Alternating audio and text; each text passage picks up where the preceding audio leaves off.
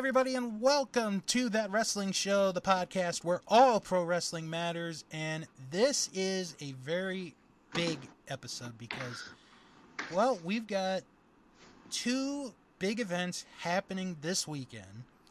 And to help me talk about it and what other related news we've got is Jim. Yes, I'm here. I am the most caught up in pro wrestling that I've been overall. That also includes WWE and things outside of like that, as I've been in a long, long time. Yeah. It was kind of a perfect storm because I haven't watched AEW in like the last 3 weeks for the most part. And then I was mostly because I was like, I'm not really feeling anything there. And like, there's certain things I like, but not a lot, not as much as I used to. Yeah. And then I was like, you know what? Let me tune in because it's going to be what I was hoping was the all out build beginning, which it really wasn't. And then obviously, with WWE, the Vince stuff, and then more specifically, the main thing I want to talk about at some point on the show is Ric Flair's last match. Yes. And we will get to that because I do have the card in front of me, along with the SummerSlam card and a few other things. But we have to talk about, to start it off, because if we don't do it, I feel like we may be the only wrestling podcast that covers the current stuff that would not cover it, and we probably would look dumb. Sure. Well, Vince McMahon and his 8K filings. Now, I'm going to just say it right off the bat, and Jim, I think I've known you long enough to know what I think you're on the same boat with what I'm about to say. Okay. Neither one of us are experts in running a business. Correct. For the most part. We don't have to do these special filings and stuff. So, last Friday was a historic day in wrestling where Vince McMahon, quote unquote, retired, however you want to look at it. And then Monday comes along. And WWE announced that they have to redo some of their taxes because of Vince McMahon using company money to pay off the women for these NDAs. So in total, it's $14.6 million, and they have to go back and redo, I believe they said like the last 3 years, so 19, 20, and 21, as well as the first quarter of this year. And Vince McMahon has to pay the company that money back. Right. So basically, what I got from this, after I read it and then heard other people talk about it, Vince is pretty much done. There's no freaking way he's coming back. Not at this point. Right. Because, and when I did the recording last week to talk about Vince's departure, a couple people on here talked about how if, because we didn't know at the time on Friday, if Vince had used company money, that would have been illegal, which it is illegal. Right. If he used his own money, that's fine. That's not a big problem. This is a big problem.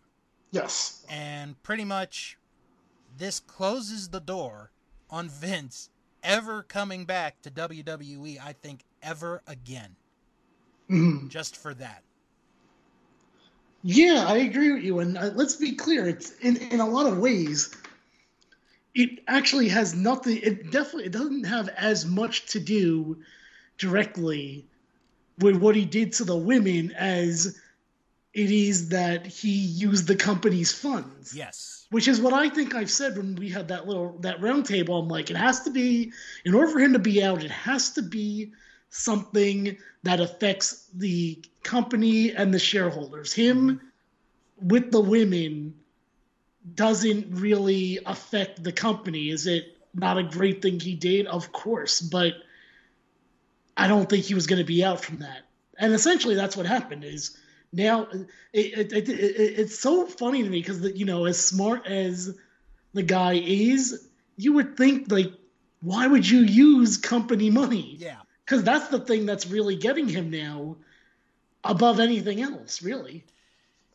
And obviously, because this has been reported as well, Real Sports with Brian Gumbel on HBO, they're going to be doing a piece on this situation. I don't know when. I haven't heard a time frame, but from what I've heard, what they got is pretty damaging. So I'm kind of interested to see, once it comes out, and then I could watch it on HBO Max the next day, to watch it and to be like, holy, whatever it Yeah, is, yeah. it could be worse. That's the thing. Oh, I think it's definitely worse. I think it is way worse for him to have stepped down now as opposed to wait for like 2 or 3 weeks. Yeah. I mean, the fact of the matter is he announced this on a Friday afternoon, which is typically a news dump kind of move. Mm-hmm. And then this all came out Monday. So really, if it wasn't for the weekend,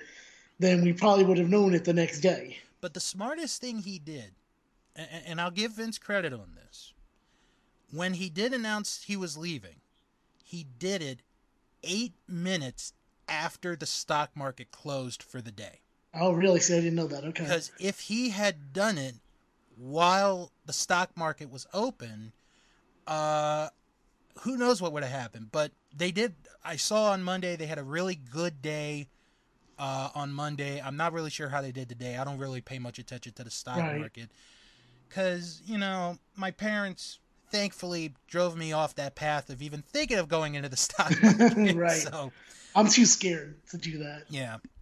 But yeah, and I feel like the reason why it shot up was I don't like because the same thing that I felt is I'm like, are we going to get a sale finally? Mm-hmm. And I think that's why it really shot up, and I hope that it still happens. I definitely would prefer a sale, and not for them to continue. I think that's the right route to go, but we'll see, and hopefully to a streaming service that's not garbage like Peacock is. Well, I think, and it's kind of funny you mentioned Peacock because I'm going to bring them up in a minute. The sale's not going to happen right away. It's going to take years. And then whoever does buy the product, does buy the company, it's going to be billions. There's no doubt about it. It's going to be billions of dollars. They just better be prepared because there's going to be years where they're not going to get as much money, but there's also going to be other years where they will get a lot of money. And it'll be interesting to see. Well, I mean, I think someone should just buy it just for the library. Oh, absolutely. And I'm kind of thinking right now at Netflix in a way because of in about 2 or 3 years there's not going to be anything on that platform for the most part other than Squid Game. Right. Now, sticking with Peacock, they announced earlier today that NBC Universal released their second quarter earnings this morning, and the streaming service has stalled in terms of new subscribers. Of course they did. What is even going on Peacock? Now in the first quarter, they went from 9 million paid to 13 million. Peacock listed active users as dropping this quarter from 28 million to 27 million. Peacock as a whole operated at a $467 million loss this quarter. Not a surprise at all. I'm wondering how much of that loss has to be because of WWE. And what I mean by that is the cost of what it took them to get the rights. Well, I also think because... Which is ridiculous, the amount of money they got for the rights of that. Because with Peacock, they have a lot of, or they've been starting to do a lot of, as of late, putting sports on there. Like they have like a Sunday afternoon baseball game, which I know you're not going to, go out of your way to watch. I would do it Right, only right. if my team was playing. Sure. But we're almost to the point, season-wise, where Sunday Night Football is going to be coming back. Mhm. And once they come back, that's going to help for a bit. And then I think they also have the World Cup this year. And the World Cup, this is soccer for those that aren't sure what we're talking about. They're doing it later this year because they're in Qatar. Because if they had done it this summer, right now, it would be like 115, 120 degrees with the players running back and forth on the field. So they were like, yeah, we're going to wait until November to do this. Right. So there, if you have a family member or families that are soccer fans, there you go for the holidays. They could watch the World Cup for the holidays. Spend your Thanksgiving with the World Cup. Oh, no, thank you. Then again, I'm not a big fan of Thanksgiving anyway, so I guess it really doesn't matter. There you go. Okay. So a couple of announcements made this week. One by AEW, and it is they are going to finally make their debut in Canada. It is announced they will debut in Toronto on Wednesday, October the 12th for Dynamite, and Thursday, October the 13th for a Rampage taping at the Coca-Cola Coliseum. That's weird. Have they ever done it like that before? No, not that I remember. Because it's usually right after, or they wait 2 days and it's like, oh, Rampage is live today. Mm-hmm. Tickets for those events are going to go on sale August 26th. So you have some time, Josiah, to... I was going to say, yeah, Josiah better mark his calendar. So that was one announcement. The other announcement of events here. Okay. April the 6th and 7th, 2024 are the dates. Philadelphia is the location for WrestleMania 40. Hopefully they'll be sold by then. Hey, you never know. They could. I'll tell you what.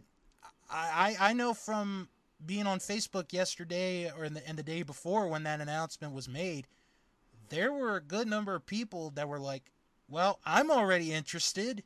WrestleMania in Philadelphia. I mean, and even I'm kind of interested because now that I've moved to Pennsylvania, I'm not really sure what the distance is from where I am to Philadelphia, but at least it'll be in state. So that's true. It's definitely something, that I have already started to think about. Like, am I going to go to this one? I mean, and who knows? Who knows? Maybe the product will be better by then. That's like another year and a half. Mm-hmm. I mean, I'm sure we'll go over all that. And I'm like, what are the... Because I definitely have my signs of how I'm going to be able to tell if it's still the same old stuff or if it actually looks like it's different. And the event's going to be held in Lincoln Financial Field. That's the home of the Philadelphia Eagles. So it is an outdoor show. And normally Philly in the early spring, a little bit chilly.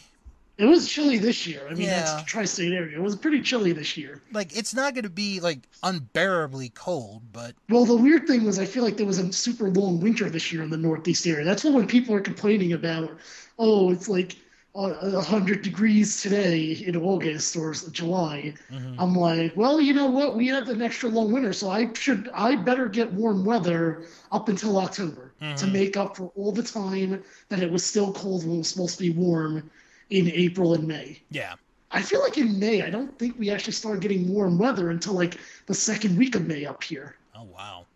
It was late. I remember that. And I'm like, I was very upset about it because I hate the cold. Yeah. When more information comes out for WrestleMania 40, we'll definitely let you know. It probably won't be for at least another year. So yeah. By the way, one thing just to kind of piggyback off that, do you feel like this is like one of their attempts to announce WrestleMania 40, one of those? No, just as long as we don't talk about Vince. I never thought about it till you said it just now. Maybe. Because when do they usually do it like at Royal Rumble or when they're Mm-hmm. going to be at that place. It was very random. I'm like, oh, it's one of those we don't want people to talk about Vince, so let's throw this out at them. Right. Right. No, you bring up a good point. Um.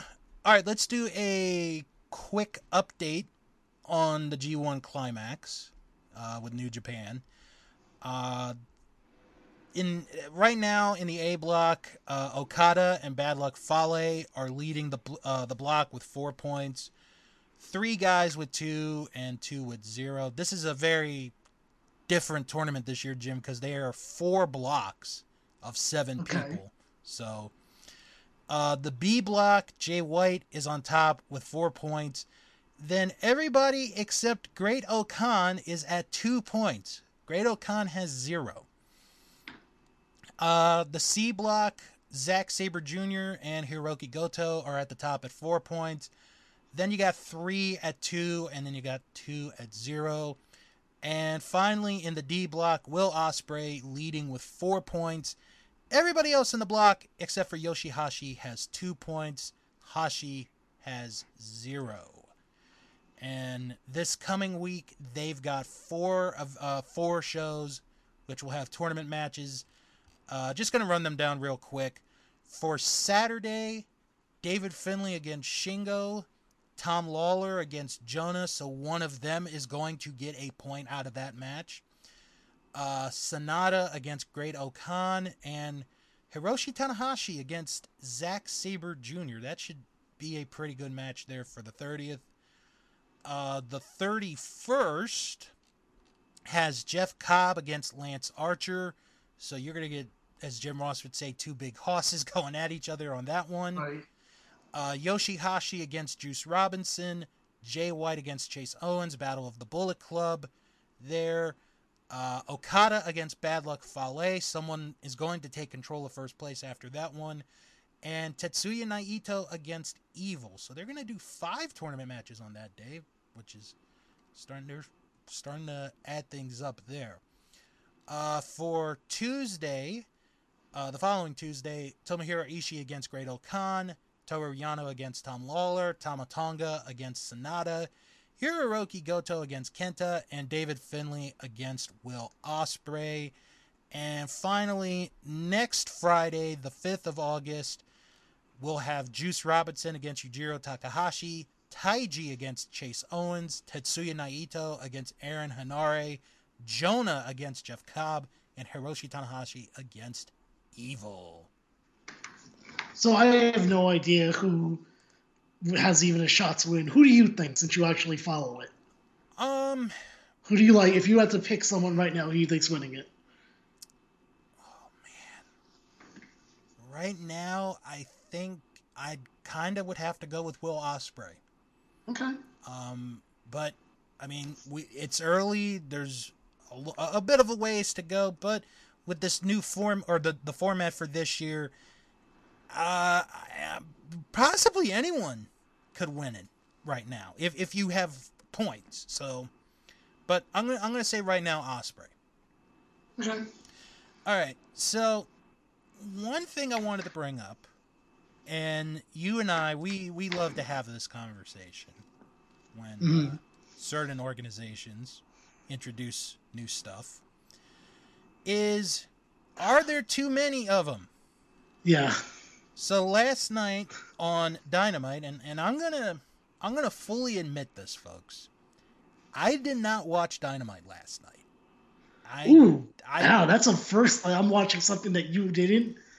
The only well, there's 2 reasons. Okay. The first reason is the main reason. I didn't feel like it was that good of a card. Agreed. And the second reason was I was trying to stay away from some of my family members who were sick and had the living room for a while because I still don't have cable in my room, but I'm not going to worry about it. Oh, I didn't know that. Okay. Not a big deal. So, but last night they announced that the long-awaited AEW Trios title are coming to AEW. Who's awaiting these? Who's the we? Who's awaiting these? Oh, the fans. Are they? I've heard fans saying they want trios titles. Why? Don't they have enough titles already? And the finals of the tournament will take place at All Out. Can I have an Orange Cassidy title? Can we just give Orange Cassidy a title just to want the Orange Cassidy Championship since everyone can have a title there? I would love to do that. Actually. And by the way, WWE's not much better with this either. That's one of my big pro wrestling gripes in general. And I don't know if I can think of one promotion that I know that's like, hey, you know what, this is an okay. Because even Ring of Honor is too loaded too. And you see, here's the thing. I'm actually kind of glad. Well, I'm always glad when you come on, but in particular this week, I am, because I was thinking about making this a topic, and now we are, because and I was thinking about it. A lot of these promotions today have too many titles. Yeah. So let's start with AEW since we brought them up. Sure. So they're the one that have the newest titles to be introduced. They have the newest titles. So to go along with the trios titles, you have the world title, the women's title, the tag titles, the TNT title, the TBS title, and the All Atlantic title. So that's 7 belts right there. And can I just mention also that that 2 of these belts were created within the last 2 months? Yeah. So it's not like you could say, oh, but this is the first one they put out in 8 years. No, that's too much. So there's that. WWE's not any better. Right. Because they have the WWE title, the Universal title, the Intercontinental title, the United States title, the Raw and SmackDown Tag Team titles, the Raw and SmackDown Women's title, and the 24/7 title. Yes, Jim, that is still a title active. I'm kind of surprised by that, actually. You could still win the belt, Jim. Who's the champion right now? That's a good question. Who is their champion? It is Dana Brooke. Okay. Very exciting. And also the women's tag team titles, but they are currently vacant, and I don't know if they're ever going to bring them back. They shouldn't. There's zero reason for half of those titles. Just have, well, in WWE's case, combine them and end the brand split. And that's how you get rid of most of them there. But in general, AEW, men's title, women's title, tag team titles. Done. I am in the camp that I don't, and because I know people out there screaming, what about a mid-card? I don't think you need a mid-card title in 2022. Mid-card titles were like around like the Intercontinental when there wasn't as much pro wrestling on TV. You needed the champion. Now it's a totally different landscape than it was in the 80s and really for much of the 90s. I don't think you need, now the only thing I will defend with AEW with this is that I don't know if that was a Warner executives thing. I don't know if they take too kindly of the TBS and TNT titles going away. Right. But that's the only defense that anyone could possibly give me for any of these. And again, Ring of Honor's not that much better. What's Ring of Honor's titles? They have like 7. Okay.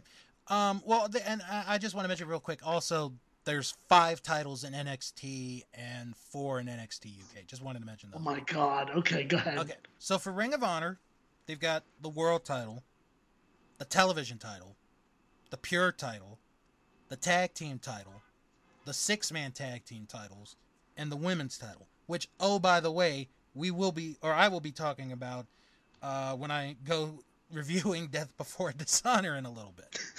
Okay. So that's 6, right? 6. Okay. So they're the least offensive of the group. Are they the least? Well, here's the thing that I'll say about that. This was a time that you could have gotten rid of them because it was the first. Well, not the first show. It was the second show under the new banner. See, I would have had the Ring of Honor 6-man tag titles become the AEW trios titles. Okay. You take one away. They have 5. 5's. Smaller than 6. I know that's a terrible argument, but now. At least you made an effort to make one less. Yes. Now, Both Tony Khan and WWE are just like, nope, we need another one. now, here is who I think is the biggest offender to all of this. And Okay. I'm going to explain why. I'm excited. And it's one that you probably are not even thinking of. The NWA. Oh, you mean the great promotion led by Tyrus? Yes. Because last week on this show, I reported that they're bringing 2 new belts to the NWA God. for their anniversary show. They are having the United States Tag Team titles and the NWA Women's Television title. As opposed to what? The German tag team titles? Hey, those German tag team titles are prestigious, damn it. And NWA isn't even on real TV. How's there a television title? Okay, so... maybe if they called it the YouTube title, I could get behind that. So, those 2 titles... okay, so we're at 2 right now. Hashtag Tyrus save us. We're at 2 right now, right, Jim? Okay, sure, go ahead, yeah. Okay. They will be joining the World Heavyweight title, the Women's title, the Television title, the Junior Heavyweight title, and the Tag Team titles. So that's 7, right? Yeah. Oh, and the National Heavyweight title. I forgot about the National. Also, so they're in the lead. Well, I mean, it depends what you count with WWE. Because if you're counting NXT and NXT UK, you're probably the most. But that's, to be fair, 4 different brands. So let's just pretend Raw and SmackDown are the same thing, though, because I think that's fair. Because Raw and SmackDown are on every pay-per-view. Oh, wait a minute! I forgot another one. Good. The Women's World Tag Team titles. So they will have, by the end of their anniversary weekend, 9 titles in the NWA. This is nonsense. Like, what? How do people still? Well, I mean, first of all, this is even before I knew the title thing. How do people take the NWA seriously? Right. Which, by the way, when is the Tyrus match? End of August, I believe. I almost want to support it because I know all like the NWA fans are against it, and since I'm against the NWA, maybe I would like it. Mm-hmm. What do you call it when you're like? I don't know what that's called, but it's something. Like when everyone hates something, you're like, ooh, I should probably check this out. Not anti-establishment. No, because definitely not anti-establishment. No. But whatever it is, that's what I am. But anyway, and when is it again? I'm sorry. End of August. End of August. Okay. But Jim, I never thought I'd see the day. I'm starting to get on your side about these titles. Yeah. I'm trying to think, because like with the main promotions, and I'm only doing the U.S. because I'm not going to. Well, if you're going to do the main promotions, let's pick on one of the ones that I like, even though I haven't watched them in a while. Impact. How's Impact's titles looking right now? Let me pull up Impact. So I know that there's the World. I know that there's and I apologize to our fans of Impact Wrestling. The X Division, that's 3. There's the Women's Tag Team titles, that's 4. Okay, so we have the World title, the Knockouts title, the X Division title, the Tag title, the Women's Tag or the Knockouts Tag title, and the Digital Media title. I think they're the least. 6, yeah. 6, I think they're the least one. I mean, you could you could easily get rid of the Digital Media title. I don't even know why that's even the thing. And that's their newest belt. 6 is still high. It is. I'm just saying they're the least offensive. But then, I think about, like, a couple of, like, independent promotions. Like, GCW, for example. They only have, like, 3 or 4 belts. Okay. And Pro Wrestling Guerrilla, they only have 2 belts. So 2 belts is the right way to go. I'm all for that one. But yeah, I mean, it's almost getting to a point where nowadays, and this is something I learned a long time ago. I don't think I've ever told you this philosophy that I got a long time ago because, well, I mean, we've talked about how we used to do e-feds back in the day. And somebody said this once, and I have taken it to heart ever since. Quality over quantity. Right.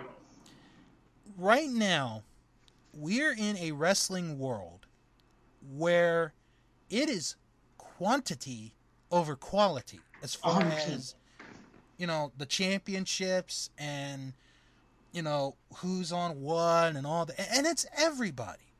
It's not just, WWE. No, that's the one thing I agree. It's not WWE. It's not just WWE. It's not just AEW. It's everybody. And it's one of my main reasons why I'm so against, when people talk about we should give Rampage another hour. No, do not give Rampage another hour. These people cannot be justified by giving them extra time because of their poor planning of signing too many people. The answer is to not sign that many people. Right. Because, and I'll tell you this, the other day, a friend of mine, he does, he does like kind of a fantasy wrestling where he'll use like a video game and like he came up with a promotion and he, he has come up with, I want to say it was like 6 or 7 titles. And he posted the other day of like, hey, I'm thinking of creating a new belt. What belt would you like? And I'm thinking like, no, you already have enough. I mean, this whole generation in pro wrestling, if we're honest, is for the most part quantity over quality. I mean, again, granted, can WWE change now that there's new management? We'll see. But up until now, for the last 10 years, it certainly has been quantity over quality. That's why there's 3 hours of Raw and all these different shows. Yeah. And honestly, with AEW, like, kind of the same thing, but not really, like, because there's Dark and Dark Elevation. Be like Impact. They have the one show, and then they have Explosion sometimes. Yeah. Do that, please. And I'll say this. And not to mention this also, and the fact that AEW then throws on friggin' Battle of the Belts, which is not even Rampage or Dynamite at all. It's just a random special. Which the last one didn't even mean anything, if I remember correctly. Which was very much the equivalent to the old Battle of the Belts, because those suck too. Oh, I almost forgot one more. The FTW. No, promotion. Oh, okay. Major League Wrestling. Okay, what do they have? They have the heavyweight title. They have a women's title, tag title, middleweight title, and the national open weight title. Okay, so they're the new low right now. Well, I mean, technically, Pro Wrestling Guerrilla's at the new low because they have 2. Yeah. But MLW has something that is like distributed somewhere. Like I know I can watch MLW if I really wanted to. Right. Because they usually put it on like YouTube and other places. So here's what I'm going to say. Because we still have SummerSlam and Ric Flair to talk about in a little bit. And Death Before Dishonor. Yeah, Death Before Dishonor too. If you are going to start a wrestling organization, and this is just my opinion, the minimum number of championships you should have is 3. That's it. No more. Can I build upon that for a second? Go ahead. Here's how you're going to figure it out. If you start a wrestling promotion, if you have a men and a women's division, 1 men's title, 1 women's title, 1 tag team title. If you decide to be an all men or all women's, then you could do men's/women's main title, mid-card title, and tag team titles. That's it. Done. Yeah. Yeah, that's it.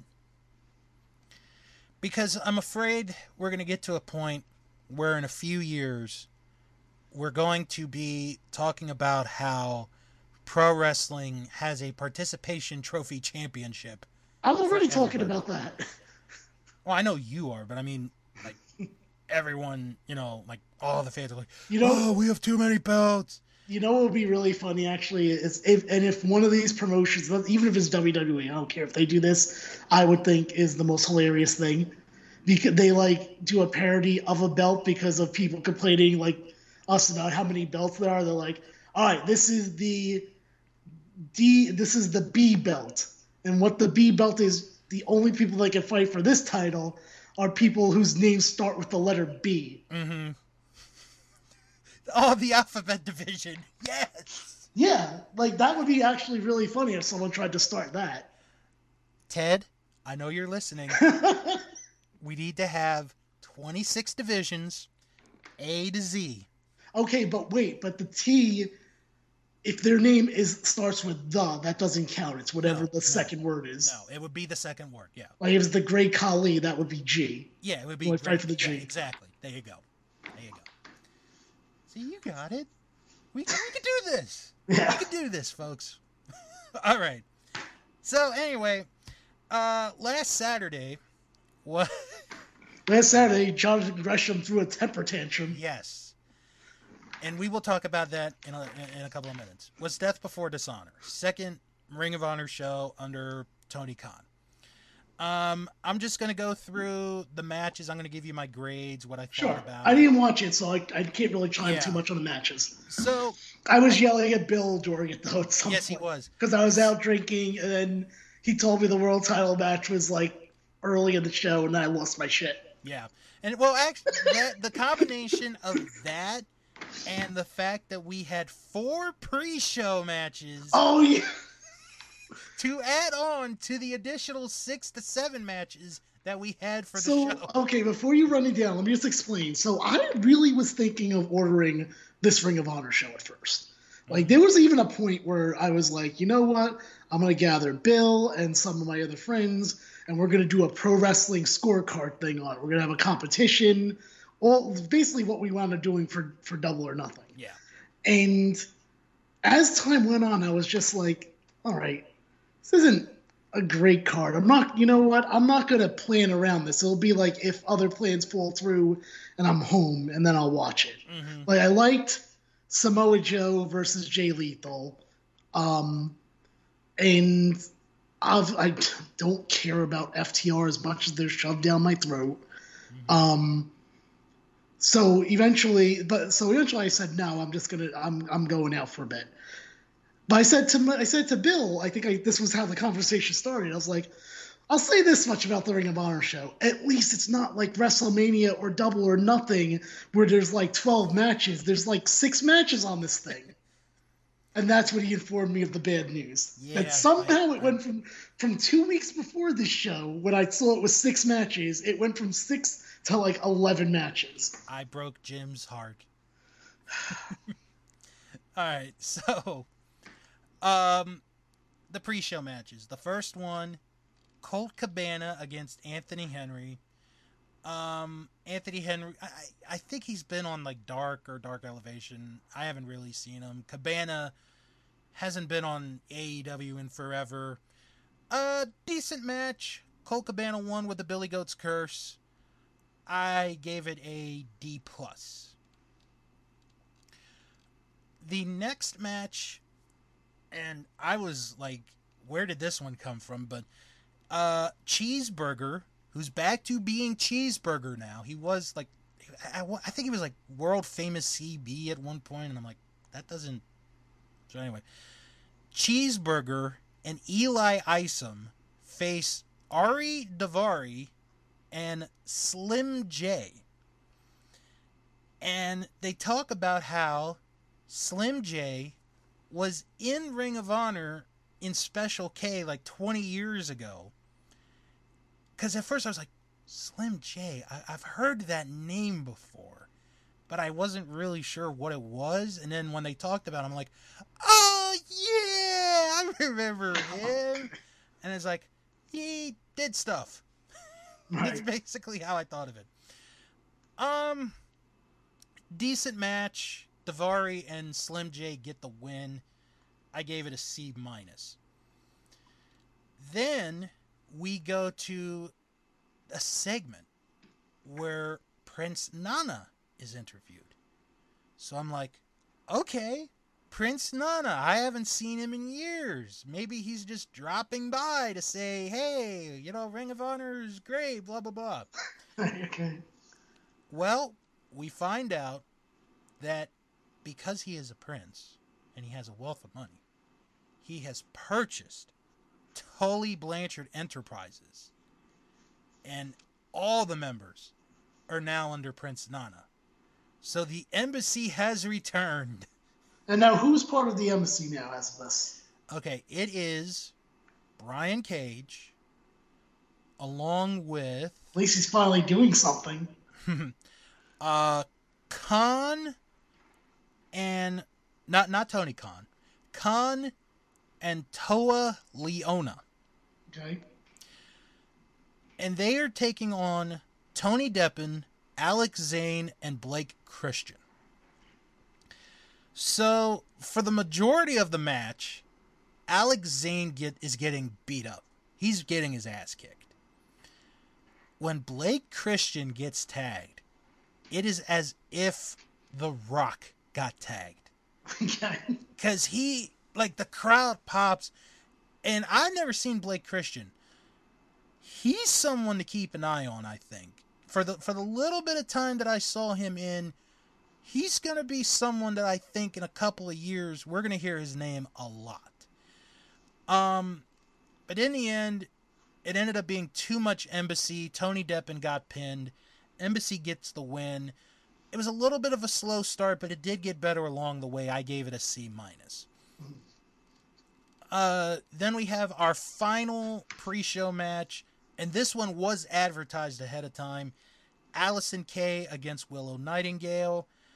A decent women's match. Willow is winning me over. I've seen her live a couple of times. She's good, and she's very nice. She's such a sweet young lady. I wish nothing but the best for her. She ends up getting the win, beating Allison Kay, and I gave this a C- as well. So pretty much the pre-show was average, but it wasn't terrible. We'll go with that. Mm-hmm. So now we go to the main show, and we begin the show with the Ring of Honor World Championship. Claudio Castagnoli against Jonathan Gresham. So, here's how they explained it. They say that there was a coin toss to determine which match would go first or last. I think it was last. So, FTR and the Briscoe match won the coin toss. So that match would go on last. This match, which honestly they could have done for later in the show, ends up going first. And it's a pretty good match. I enjoyed this match. Jonathan Gresham is a talented wrestler. I will never take that away from him. Claudio, they stick with it. William Regal's on commentary for this match. And the end, Claudio just dominates Gresham. Like, he is just beating the crap out of him, swings him a few times, gives him a couple elbows. Then he does the Ricola Bomb. 1, 2, 3. Claudio wins the Ring of Honor World title to start off the show. And I gave this a B. Really good opening match. All right. Now, to get to what Jim brought up a few minutes ago. See, I figured you'd want to go through the card first and then come back to that. Actually, you know what? Yeah, because I don't have anything really to say about the rest of the card because I didn't watch it. Okay, we'll go through the card then. Okay. Next match was for the Ring of Honor 6-man tag team titles. I was surprised when this match was announced because the Righteous are champions and they're facing Dalton Castle and the Boys. The Boys are back. I missed a little bit of this match because it was my brother-in-law's birthday, so we had to wish him a happy birthday. They got him a cookie cake, and so I missed a little bit of it. Matches, for what I saw the rest of the way, was pretty good. There was a spot where Dalton Castle kept throwing the Boys over the top rope onto members of the Righteous. It was actually a pretty funny spot because it was like, there goes one, there goes another, There goes one. There goes another. It's just back and forth, back and forth. Kind of a funny spot. Castle hits the Bangarang, and we have new Ring of Honor 6-man tag team champions in Dalton Castle and the Boys. I gave this one a C only because I didn't get to see it from the beginning. It's not their fault. It's just it was someone's birthday, so I had to be nice. Now, we go to this match. And if you are not a fan of FTR and the Briscoes, this match I would recommend watching. Wheeler Yuta defending the Pure title against Daniel Garcia. William Regal is outside on commentary again. And he talks about during the match how if the match goes the full 60 minutes, he would be mad at Wheeler Yuta because it went the full 60 minutes. And if Wheeler Yuta used a rope break, he would be mad at him for using a rope break. Mm-hmm. So, teacher, teaching the student. This match is unbelievably well done. If you are a fan of technical wrestling, this is the match for you. These guys go move for move, hold for hold. There is not a single rope break used until 15 minutes into the match. And it's used by Daniel Garcia. Yuta never used a rope break.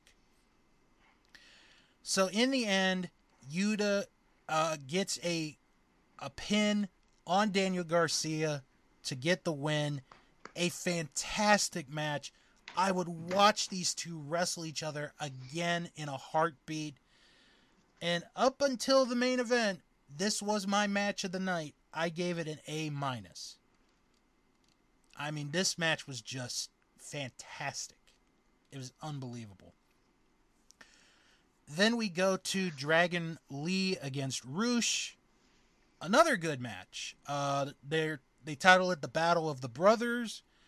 It's your brother versus brother match, except there's really no hostility between the two. It's just, hey, we got a match. We're going to put these two together. Right. The end of the match, Dragon Lee goes for a move. Roosh defends himself. And Dragon Lee kind of puts his guard down. And that's the mistake he makes because Roosh takes advantage of it. And he hits him with the Bull's Horns drop kick in the corner to get the 3 count in the victory. And believe it or not... Sorry about that. There's not I can do with that. That's your train call of the night. I don't even know what I'm guessing it was the fire engine. That's my guess. And I didn't realize this. This is the first time the two of them ever had a singles match against each other. I did not know that. And I would love to see these two fight again. I gave this a B+. Then we go to the Ring of Honor women's title match. Mercedes Martinez against Serena Deeb. I was a little disappointed in the match. I thought it could be a little bit better, but it wasn't terrible.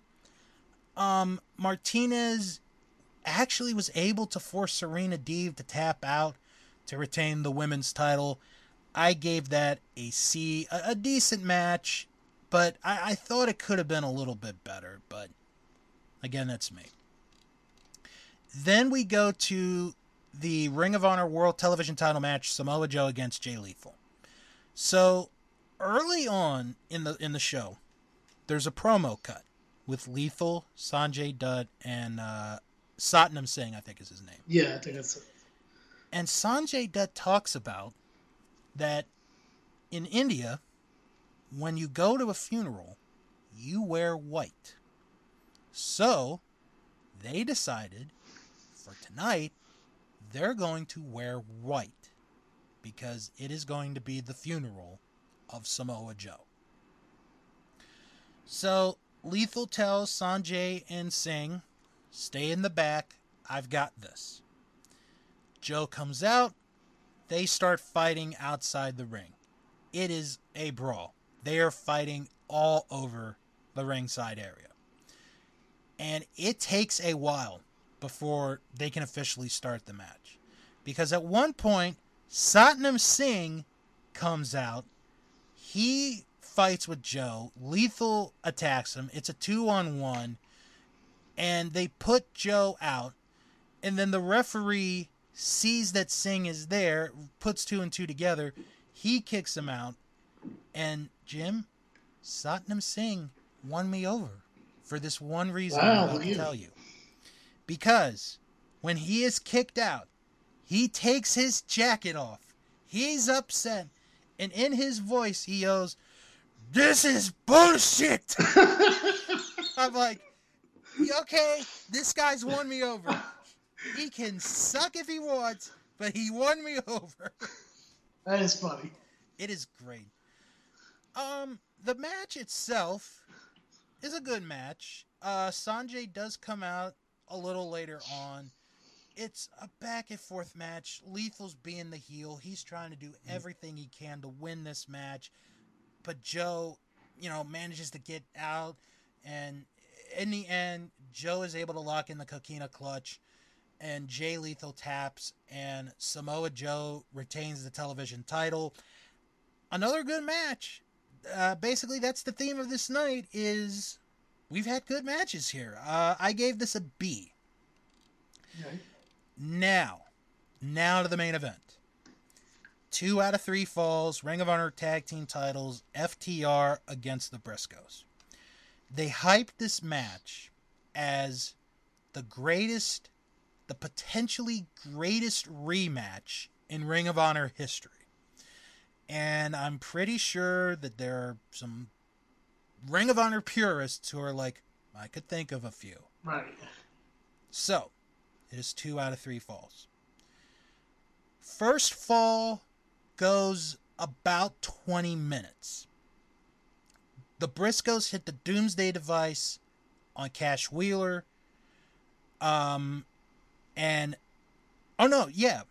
Dax. I'm sorry. It was Dax that they got the pin on. So the Briscoes win the first fall. They go, like I said, 20 minutes. So we get to fall number 2, and this is where you start to see some of the guys bleed. And the second fall, it starts to get better. FTR hits the big rig. They get the pinfall on Jay. They even it up at 1 apiece.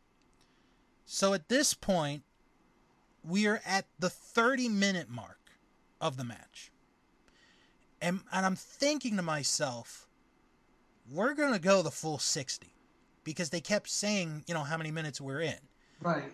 And I guess, just hearing from other people being like, oh, they're going 60. Once they say the time, it's going to go to the time limit. This third fall is absolutely insane. Because at one point, the referee takes a bump. He goes out. When he comes back up, his lip is busted open. So he's bleeding. The Briscoes are bleeding. FTR is bleeding.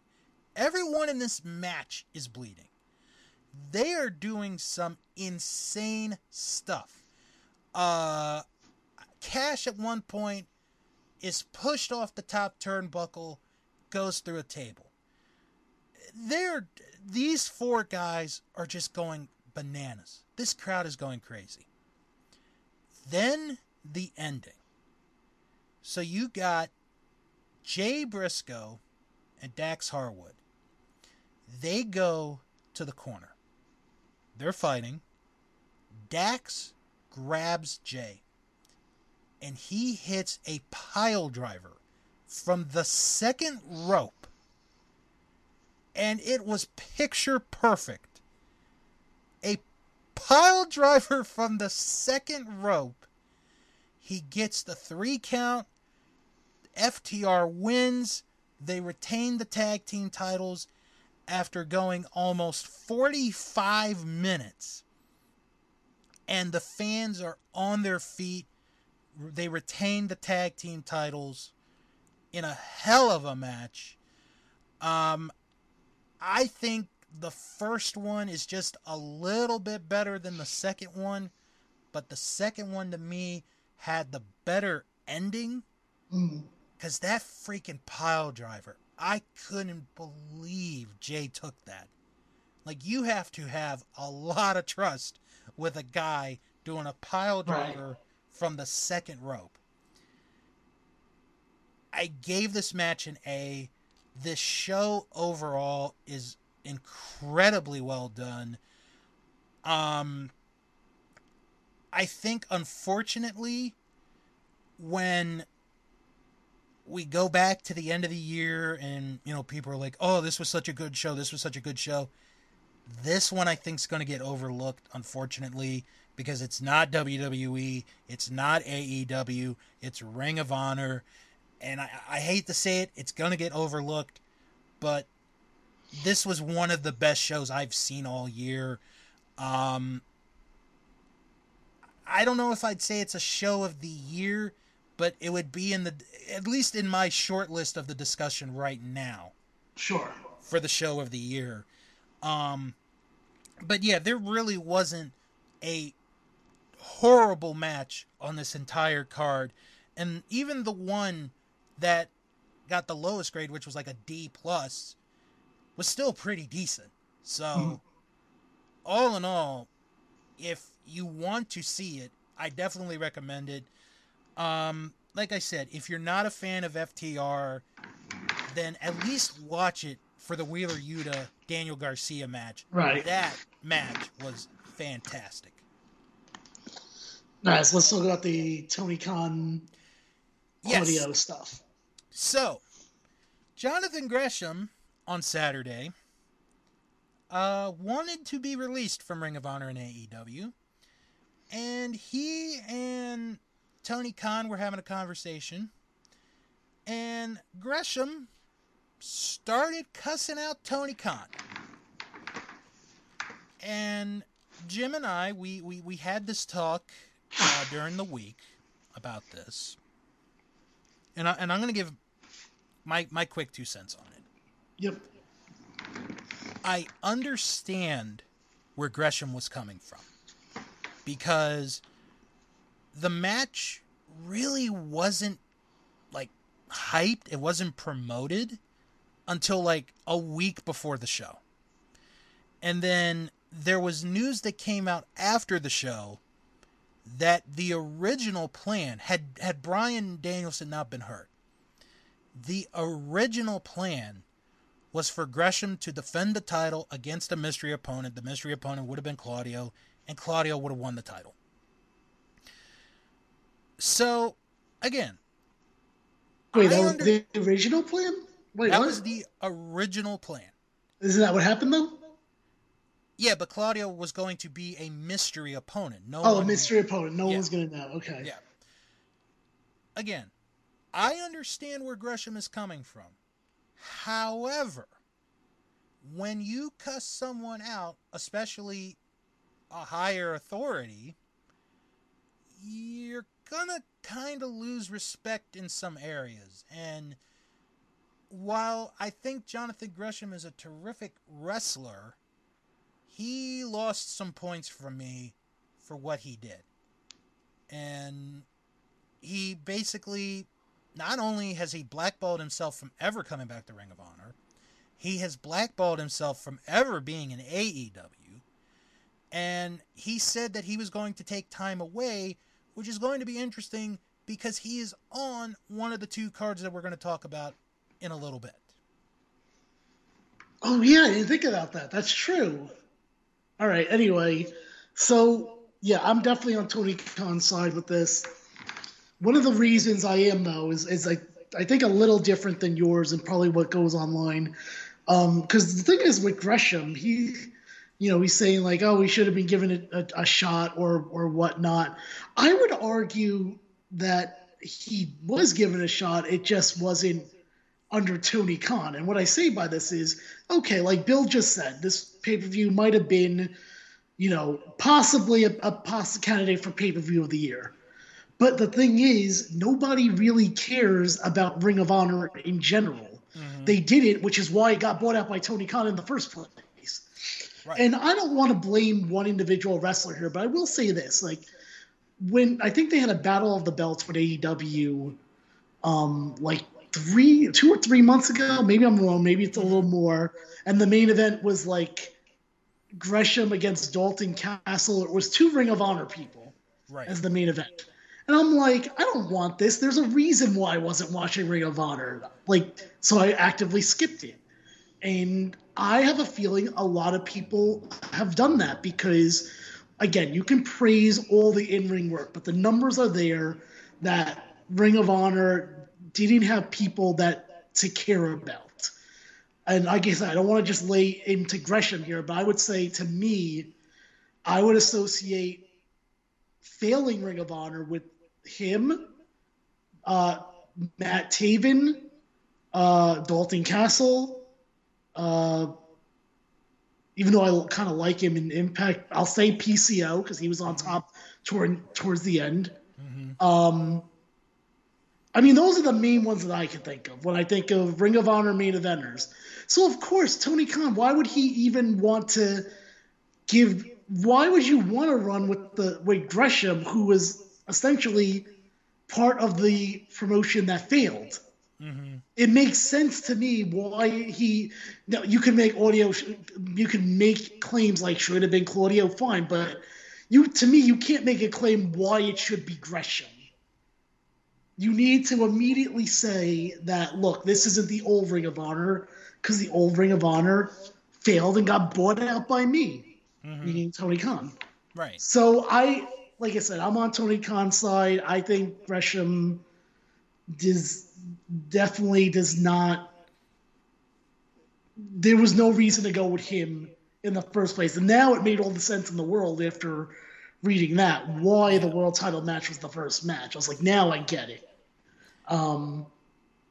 As far as what he said to him or whatnot, whatever, it is what it is. But I'm just saying, I think that Tony Khan was right. We probably will never know, honestly, and I'm okay with that. I mean, and now, see, if it wasn't because of the Vince thing, I would say, and Gresham really doesn't have a shot in WWE because he's kind of a shorter guy, and Vince didn't like that. But now I don't know anymore because now it's apparently led by Hunter and Stephanie and Nick Khan now. So I don't know. Maybe he would have a shot there. I have no idea. Time will tell. I don't think he will, though. You know why? Because as much as people say that, Vince was the one that had a hard on for the big guys, Triple H obsessed with bodybuilding. Mm-hmm. So I don't know if, I think you're going to have at least a decent build when you under Triple H regime. I do think, though, when Gresham decides, I'm ready to come back, I would almost bet the bank he's going to Impact because that's where his wife is, Jordynne Grace. Right. By the way, has she been silent about all this? I would highly doubt. I have not heard a thing. That's very surprising because she is very outspoken and sometimes annoying on social media. So I'm very surprised by that. Right.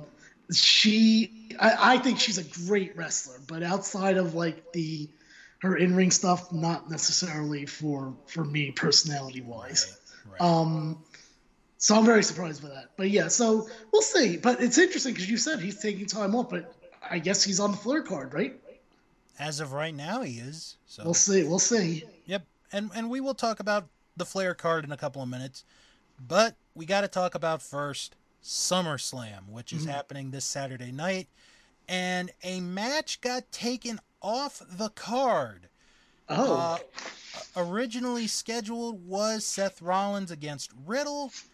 That match has been taken off. Apparently, storyline-wise, Riddle got a stinger from when Seth did the curb stomp on Monday night. So he's out. I'm not really sure what the real reason is. So I guess for now we'll just go with the storyline of he had a stinger. That's just my guess. So before we go into the SummerSlam card, do you want to know how I even know what the SummerSlam card is? Because considering I don't watch WWE. You subscribe to Logan Paul. No. No. So I was talking to one of the guys at work about Ric Flair's last match. Mm-hmm. And I was like, I just don't understand it. Like, it's a good card, but why the fuck are you putting it on a Sunday? If it was a Friday or Saturday night, I'd 100% watch it. Mm-hmm. And then he's like, oh, that's because SummerSlam's on Saturday. I'm like, what? Really? Well, I was like, well, I guarantee you that nothing on SummerSlam is going to be as good as this Ric Flair card. Probably not. And then he was like, well, let's see. He's like, what? I'm like, I'm going to be, without even looking at the card, I'm going to guess there's at least 3 part-timers in 3 matches. And that's my big prediction. I'm already turned off by that. So what needless to say, then he brought up the card and we looked at each match. And at least at that time, I saw that I was right. That was like a week or 2 ago. So let's see if the card's changed since then. All right. So, going to start off with the Mysterios against Finn Balor and Damian Priest in a no disqualification match. Okay. I don't know. I guess the Mysterios win. I don't care about any of these people. See, this one's kind of tough because if the Mysterios win, it's going to be because Edge returns. Oh, so he's not on the card? No, I thought he was supposed to return and have a match. No, he is not on the card. That's surprising. So he was the leader of this group called the Judgment Day. And the night that they added Finn to the group is the night that they kicked Edge out. Okay. So my thinking is, and this is kind of hard, if Edge comes back and gets involved, the Mysterios will win. If he doesn't come back, Balor and Priest will win. But I think the Mysterios are going to win this one. Only because they made a big deal Monday night about how, it's Ray's 20th anniversary in WWE. Oh my God, I hate the 20th anniversary shit. Yeah. At least he doesn't get a month. Just right. Shit. Next match, Logan Paul versus The Miz. Ugh. Well, WWE hates their current roster, so Logan Paul will win. And yes, I'm even counting even though Vince is gone, because I'm pretty sure this whole most of the show is going to be based on what he had already planned. Here's the funniest thing, watching it leading up to it, is the fact that WWE is trying to make Logan Paul the face in this match. I mean, they're both kind of terrible, so I guess, on instinct, it's like... Right. Bad guy versus bad guy. I guess I never really thought of it that way. But the difference is, at least with The Miz, he's kind of tolerable. Kind of. I liked it better when he went hoorah. Whereas, of course you would. Whereas with Logan and his brother Jake, they're just both complete douchebags. See, I don't mind Jake, but I guess the only reason I don't mind Jake is because he's trying to get MMA fighters better pay. That's him, right? Yeah, it's not Logan. Yeah, Jake's the one. Yeah. And he punked out the Fury guy, not the brother of Tyson Fury, Tommy Fury, I believe. No. I don't know if you know any of that drama. I thought it was very interesting. No, I didn't. So he started to call him out for a fight, and then Tommy wouldn't return his calls or anything. So he's like, all right, well, Tommy's not returning my calls, so I have to go in a new fight. And he announced it against some guy that I don't know, which is fine. Point is, then Tommy's like, oh, I'm stuck in I can't get to the United States, and he's calling bullshit on that. I'm like, no, freaking Jake Paul's right. Tommy could have easily said that. They could have worked it out, but he doesn't want to fight him for some reason.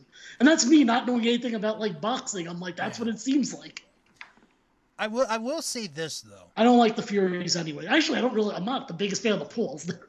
Right. I don't know. Okay. I don't know who I would actually root for if there was a tag team boxing match of those. Oh God, that's what we need. That should be a sport that we need to market: tag team boxing. But I will say this: from watching Logan Paul at WrestleMania, that man is athletic as hell. He is athletic. I will give him that. But yeah, I'm gonna agree with you. I think Logan's gonna win this one. Yeah. Kind of has to, I think, at this point. I mean, he doesn't have to. Let's be clear about that. He doesn't have to. They could easily say, "Oh my God, our guy took down the great Logan Paul," and actually, that would probably get them more publicity than anything. Yeah, and then he can have his Pokemon card collection. And Oh, who's his favorite Pokemon? I think it's Pikachu. Ugh, what a boring choice. Because when he came out for WrestleMania, he had like this uber rare Pikachu in like mint condition, and he had it on as a necklace. And if he was a Jigglypuff fan, he might have won me over. But clearly, he's not. Jig. You know what? I'll ask Logan Paul for you on Thank Twitter. You. How he feels about favorite Pokemon is right, and I'll report back to you and the listeners if he ever replies back. And if he says something other than Jigglypuff, say, hey, just a follow-up question. What do you think of the Jig? Actually, no. You know what? I'm going to do this now.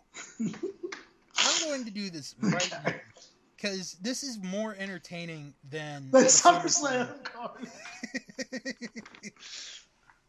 And then and when you message him at the end, put music notes on it because Jigglypuff sings. That'd be so funny if he answers like in the next 5 minutes and you check back. Because this show isn't ending in the next 10 minutes. So. No, it's definitely not. We still have a whole Flair card.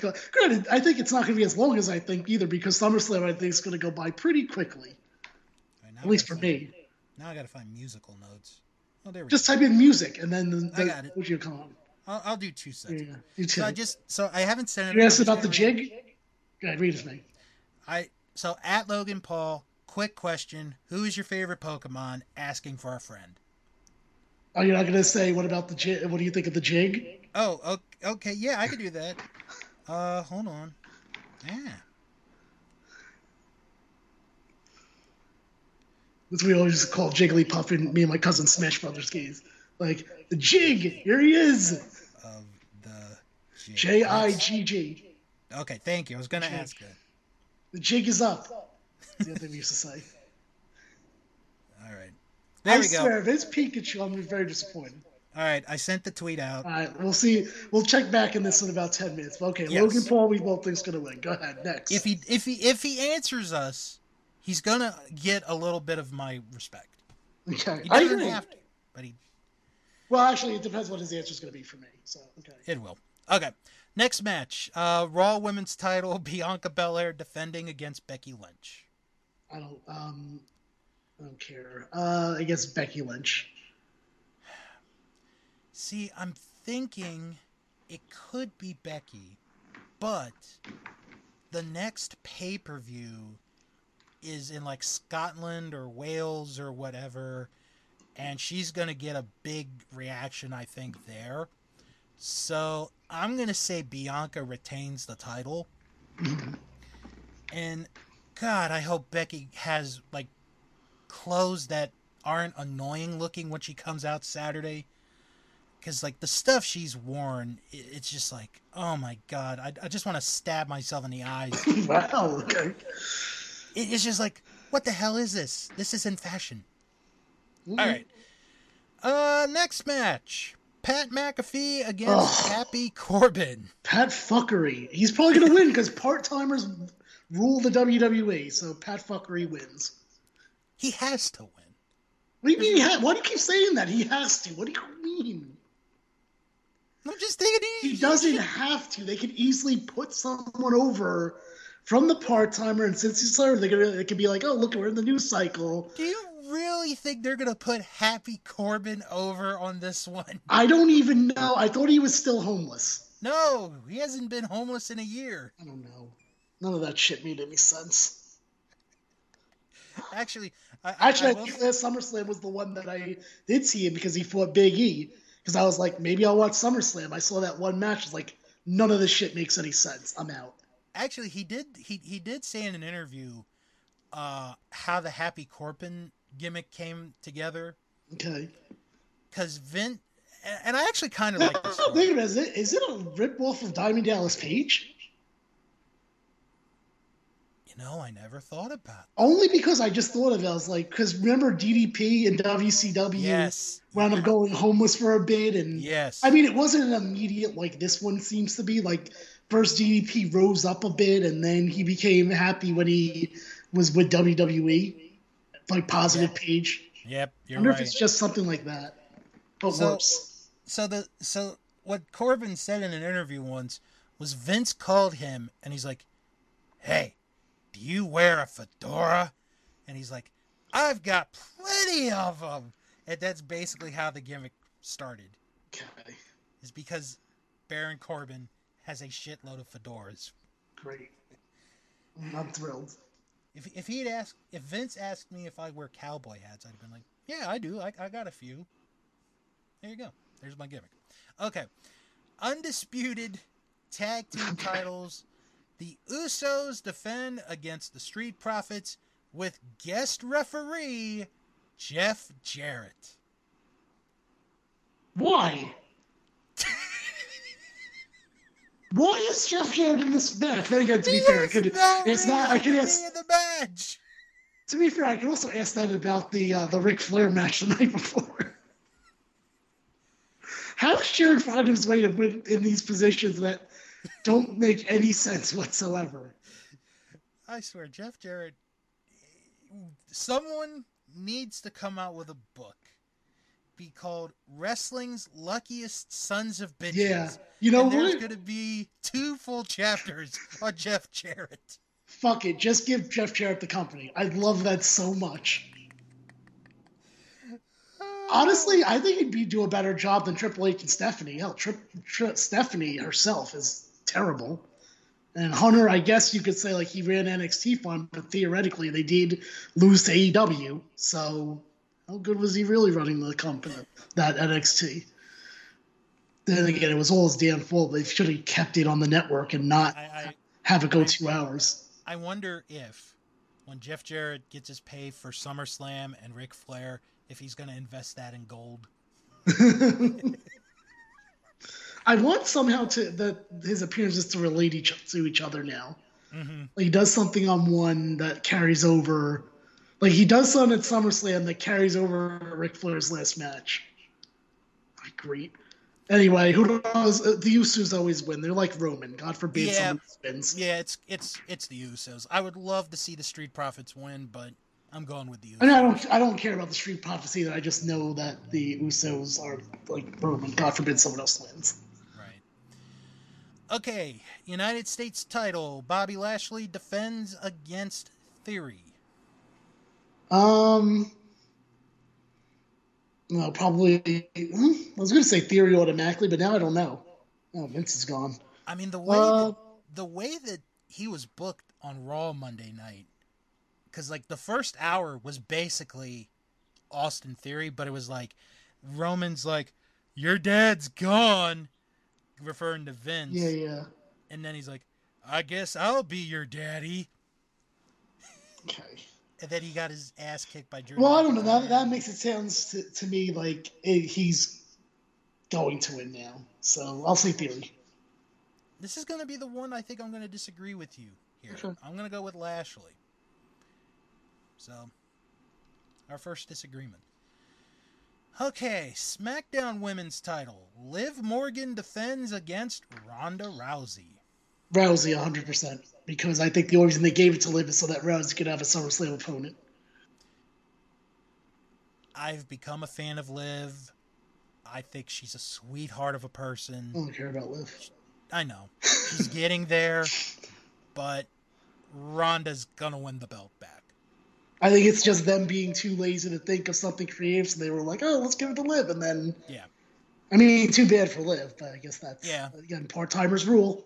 It is. And you know what? Triple H can change my theory on that if actually everything goes the opposite direction. He could. I don't think he's going to. I think this event's already set in stone. And the main event of SummerSlam for the undisputed WWE For the Universal 15th Championship. time. Roman Reigns defends against Brock Lesnar in a last man standing match, and they are promoting that this will be the final time these two will face I each feel like other. they've promoted that before, though. I know. Roman's winning this. Yeah, of course. Now. And of the two, he probably should, because if he goes to Lesnar, then this company is more fucked than it's ever been before. Now, let me throw you a curveball. Yes. Theory has the Money in the Bank contract. Okay. Does he cash it in this Saturday? No, I don't think so. He does not. Okay. Because if he does, I'm only going to say if he does, now that Vince is out of the picture, I think he loses. Okay. And you could have a whole story arc of like Theory has to climb his way back up. Because he had the support of Vince for, God, I think it was almost a year. From like that night after the Survivor Series where, oh my, I think I told you about this. I don't know if you did. The whole like missing egg thing. I remember us talking vaguely about it, and somehow it had to do with The Rock, and The Rock didn't come by at all. Yes. Even though they promoted the hell out of it being, 20 years or something like that. Yep, that's it. So if they do it, I think he does cash in, and I think he loses. Bill, can I tell you what I think? How my barometer is? Because I'm sure everyone has their own barometer of if like the company's going to change now that Vince is no longer there, and my barometer I think is the part-timer stuff. Mm-hmm. Like if there's less of that, or like the thing is I don't mind part-timers as long as they're not going for the title and it's not like 3 matches. Yeah. If it was me, here's how I can to me the real test is probably going to be at either the whatever you said, the UK pay-per-view or Survivor Series. Because here's what, if I want to show, like if it was me, I would have, you could tell me if this is announced. So even if we both think Roman's going to win over Lesnar. And I honestly don't think Roman should lose. Of the two, I don't think it should be Roman that loses on that one. Right. So Roman, I would have fight Drew McIntyre at the UK pay-per-view because, Drew McIntyre's from the UK, right? Mm-hmm. How about this? Drew McIntyre wins. That's where he wins. I would be all for that. And then check this out. If to me, this would be the ultimate proof that someone new's in charge because there's no way this would happen under the Vince regime. Drew McIntyre beats Roman Reigns. Drew McIntyre holds it to WrestleMania, where he fights the Royal Rumble winner, and that person is Cody. And you know what else makes this great? Because it could be like a whole UK versus United States thing, because Cody's Mr. Patriotic sometimes. Yep. And by doing this, you re-give the momentum Drew McIntyre lost, which coincidentally I believe was like after he fought one of the part-timers. Mm-hmm. And Cody, both of them will be there full-time. And it's like, okay, great. We're investing in our full-time people now. Look, we have them headlining WrestleMania. That, to me, would be a symbol of, yeah, I guess things are different now. I would love to see that. I really would. But we'll have to... Well, let's see what happens Saturday night first, and then we could start to dream that dream. Right. Well, I mean, I don't think Saturday night really means as much as people think it's going to, because I think the show is mostly written. But like I said, if all of a sudden the UK pay-per-view happens and it's Roman against, Goldberg, then no, nothing's changed. Or if Survivor Series is headlined by one part-timer, nothing's changed. Mm-hmm. That's my barometer. Let's end the part-time era. There you go. So, normally, doing a WWE pay-per-view and previewing that would be the event of the weekend. Well, not really. Well, normally. But this time, it is not. Because this Sunday night, StarCast 5 is going to conclude with Ric Flair's last match. Woo! Woo! And I'm going to be honest, I ordered the show yesterday or Tuesday, Okay.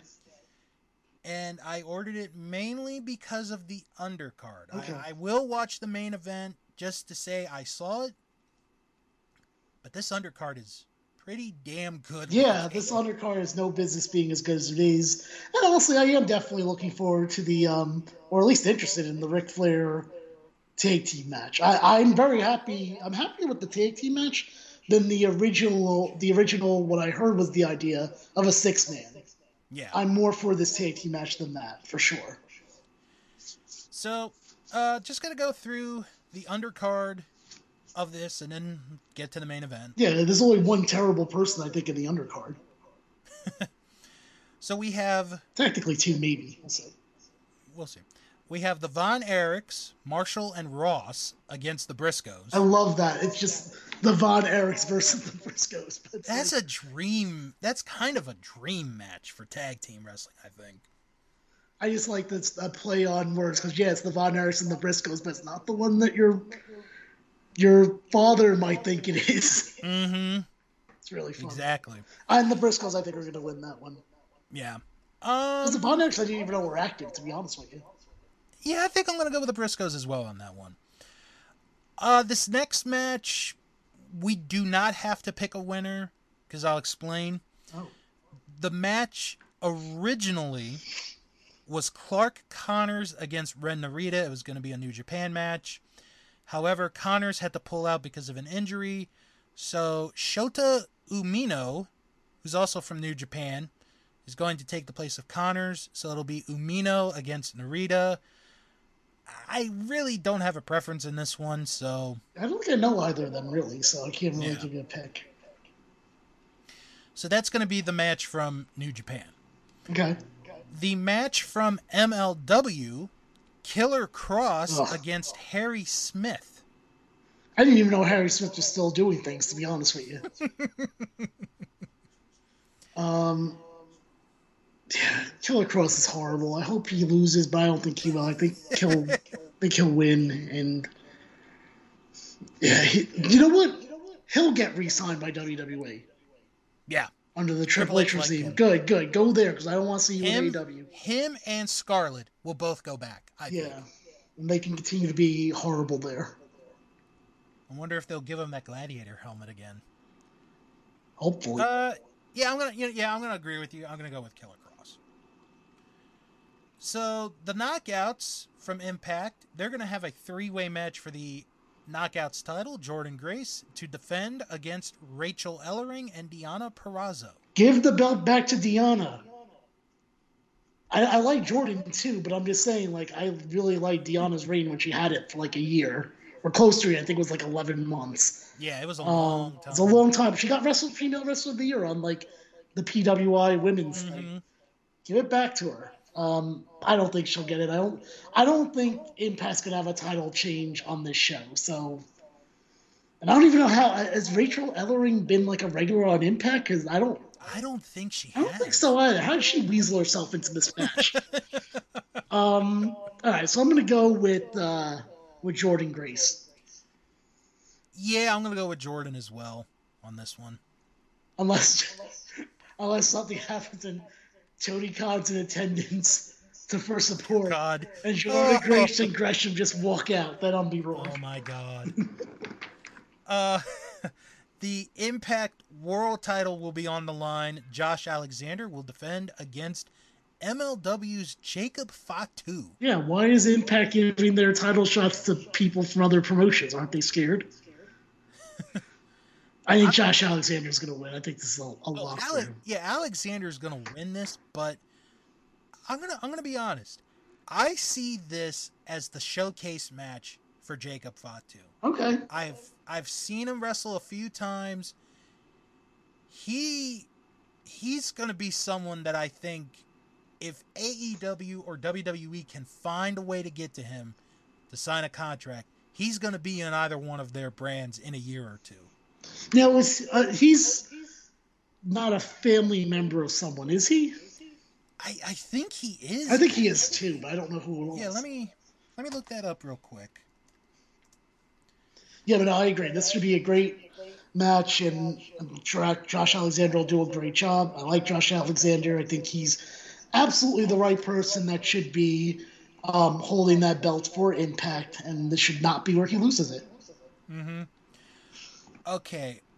He is the nephew of Rikishi, and he is the son of the Tonga Kid. Okay. And apparently he is a family man because he has 6 kids of his own. Oh boy, all right. So he's definitely going where that money is. Mm-hmm. Jacob Fatu could be the new genetic jackhammer now that Vince is gone. Okay. Sorry. Calm down. Okay. Getting 40 for Jacob Fatu over there. I like him. All right. Anyway, this next match from AAA Wrestling, it is a 4-way match. Rey Fenix, Taurus, Laredo Kid, and Bandito. I think Bandito wins this one. This is a tough one because I honestly could see any one of the 4 winners. Right, no, that's true too. Yeah. I'm gonna go with Rey Fenix on this one, but I wouldn't be upset on this one, like unless it's like a real sloppy match, which I don't think it will. No, I don't think it'll be either. Guess what? Impact has a 3rd match. Really, they should have 4. This is going to be the Wolves against the Motor City Machine. This is a true dream match. I didn't think that this was like I was not expecting this to be announced for the Ric Flair card at all. What do you think? Yeah, this is going to be a hell of a tag match. I think because it says here it's a Dream Tag rematch, and I don't even remember. But I don't remember when they had the first one. So the only thing that I could think of possibly, I think they were both in Ring of Honor at a time. They might have been. Well, they definitely were in Ring of like obviously Edwards and Davey were, because didn't one of them win the title from the other at some point? Yeah. So they were both there, and it wouldn't be surprising if they brought in the Motor City Machine Guns for like a 1 or 2 time appearance, and that was the only other time. That was the time that they would have fought them. Yeah. See, this is, I mean, like you said, this is basically an Impact match, because all 4 of them are in Impact. Yeah. So that's what makes it even harder to figure out, because, both of them could take the loss, both teams. They could. I'm going to go with the Motor City Machine Guns on this one. All right, then to be different, I'm going to go with the Wolves. Okay. On this one. Okay, next match. I don't even know how many matches we have right now. Let me go back count. 1, 2, 3, 4, 5, 6, 7. Okay, this is match number 8, and there's 3 more after this. Why can pro wrestling not have like a short card anymore? You know what? Not even short. A normal size card of 7 or 8 matches. Now, this event I'll give a lot of slack to, though, because it's not a real promotion. Like, I mean, then again, I think you forgot to bring up the fact that they moved it to a bigger venue because of how well it was selling. Yes, they did.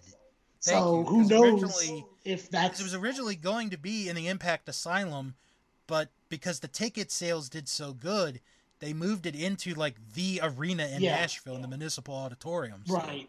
So, I mean, that's a testament right there, which is probably why the undercard is as big as it is, because they're like, oh, look, we can actually pay for all this now. Mm-hmm. So who knows? Maybe because I'm sure the person banking all this is Conrad, because it's Starcast. Oh God, yeah. I'm wondering if he might get involved in the wrestling promotion business, but at least like give someone the money to do the wrestling promotion, he would reap the rewards based on this. Because clearly, it's not many times you could say a non WWE and AEW place will have an event and it's so popular they had to upgrade the arena. If anything, it's usually downgrade the arena because tickets didn't sell. Yeah, look at what happened with WWE and Money in the Bank this year. Oh yeah, that's right. They had to downgrade. Yeah. I forgot about that. Okay. I just want to say this real quick before we get to the next match.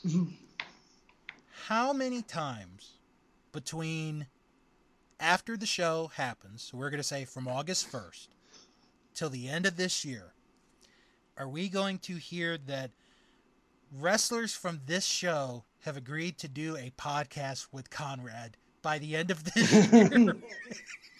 God, he has like 8 podcasts. I was trying to name them off the top of my head to someone the other day at work. I actually got most of them before I needed help and he had to look it up. I'm going to guess 4. No, he has like 8. No, I meant announced by the end of the year. Oh, that he's going to have a podcast with them. Yeah. Well, the thing is, though, he only gets the older, so it's not like it's going to be a Killer Cross podcast. Like, it would be, like, I don't know, like, well, he has Jarrett already, and he has Flair. Let me look up. What, his lineup? Yeah. I'll see if I can name him off the top of my head. It's Pritchard. I'm going to count on my fingers. Pritchard, Eric Bischoff, Kurt Angle, Jeff Jarrett, Ric Flair. That's 5. Did I say Arn? I don't think you said Arn. 6. Foley, 7. Foley's my favorite one. I've actually listened to Foley every single week since it started. They have it for free, right? Yeah, they're all for free. Okay. So I got 7. He has. Oh, Tony Schiavone's podcast. That's another one. He has Bischoff, Eric Bischoff. Yeah. Bruce Pritchard. Right. Mick Foley. Jeff Jarrett. Yeah, you said Foley. Or you said Foley. Flair. Yeah. Does he do the Angle one? Yeah, I said Kurt Angle. Okay, so what are we at? 6 now? 6 now, yeah. Okay. JR. I forgot about the JR one. I missed that one. Okay. There's going to be one with Diamond Dallas Page and Jake Roberts. Really? Oh, I didn't know about that one. And that's also a new thing. He doesn't do 2 people at the same time. Yeah. Holy crap. Well, that's 8, but I feel like someone's missing, but I can't think of who it is. Yeah. Well, you didn't mention Tony Schiavone. Okay, so yeah, Schiavone. But yeah, he's got a freaking and he can do it too because he's a realtor, or he was a realtor. Right, and yeah, he has someone that edits his audio and all that. I mean, but it's still so much time consuming because it's not like these shows are only like a half hour either.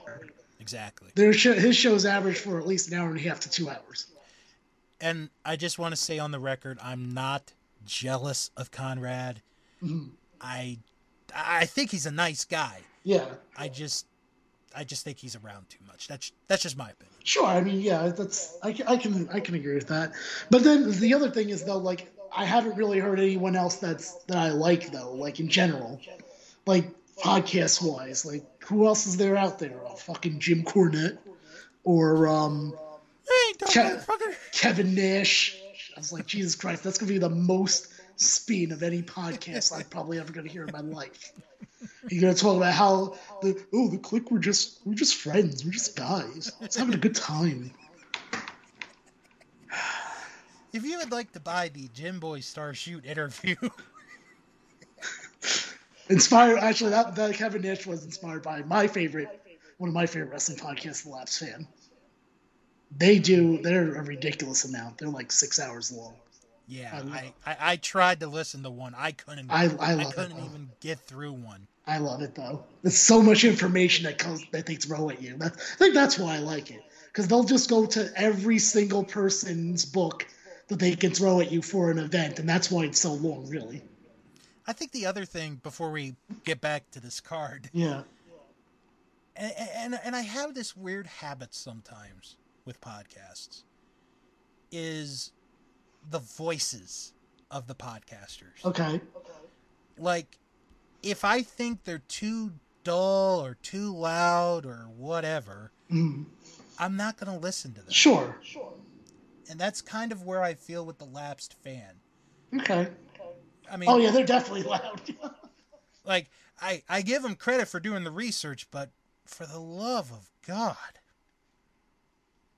I love it. All right. And that being said, also the other, just as one of my things for it, I don't like when there's like someone does a format that I don't like. So for example, the Tony Schiavone one, I think it was last year he did this, or the year before. What they were doing was they were watching every single NWA TV show for the entire year. And I was like, I can't imagine something more boring to have as a thing. So I didn't even listen to them for a whole year. I was just like, no, I'm not listening to you watch fucking NWA, where like the only person I cared about was the Boogie Woogie Man, Jimmy Valiant. Now, I bet... Is he dead? No, he's alive. Oh, why couldn't they get him for this? Why can't they get him a podcast? I would listen to the Jimmy Valiant podcast. Actually, you know what? Maybe he could still be a part of this. Because one of the matches I don't think you brought up yet, he could be a part of. He could. Well, the next match we're going to talk about is an interesting tag team match.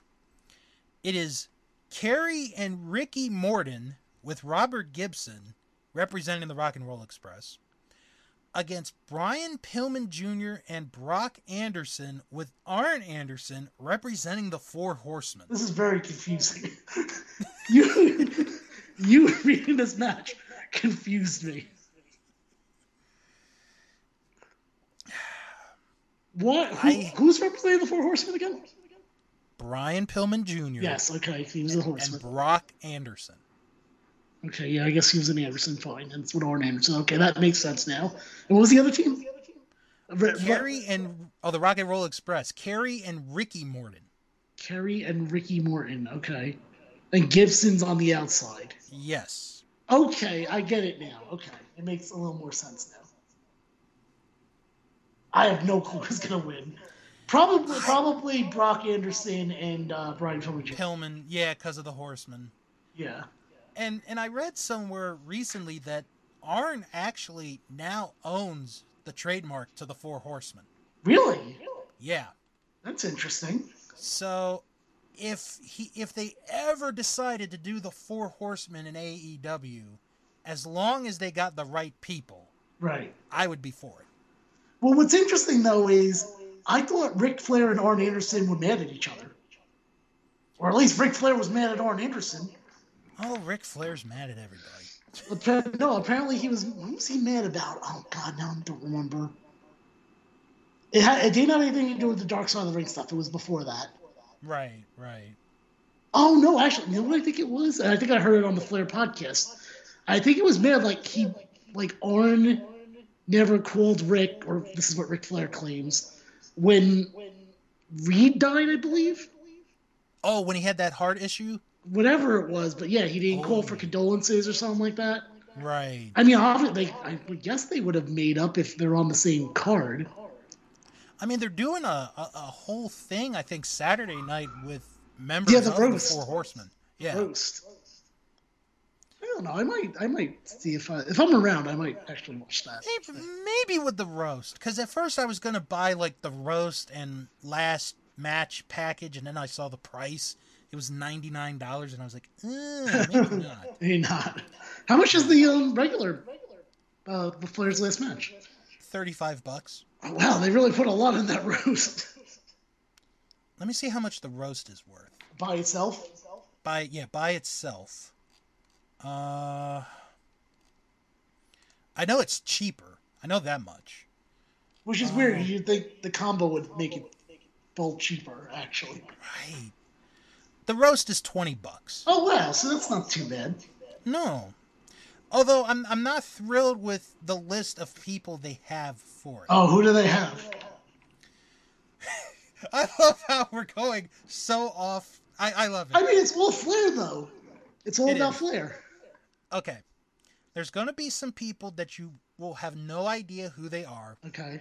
And there will be some that you do know. Okay. Ty Domi, who's an NHL player. Ugh. Or was. Tori Wilson. Okay. Makes sense, because... I have a hard time thinking of her as someone that can roast someone, though. I know, she's such a... She seems like a very nice woman. Yeah. In general. Diamond Dallas Page. He can roast. Eddie George, who's in the Football Hall of Fame. Oh my God! Get rid of these sports people. Right, Vicky Guerrero. I think she can roast, actually. I will tell you a time about Rick and Eddie. God, okay. Anyway, Brian Knobs. Oh, that would be really funny, actually. He is. Eric Bischoff. Oh, God, okay. That may be worth it alone. That might be worth it.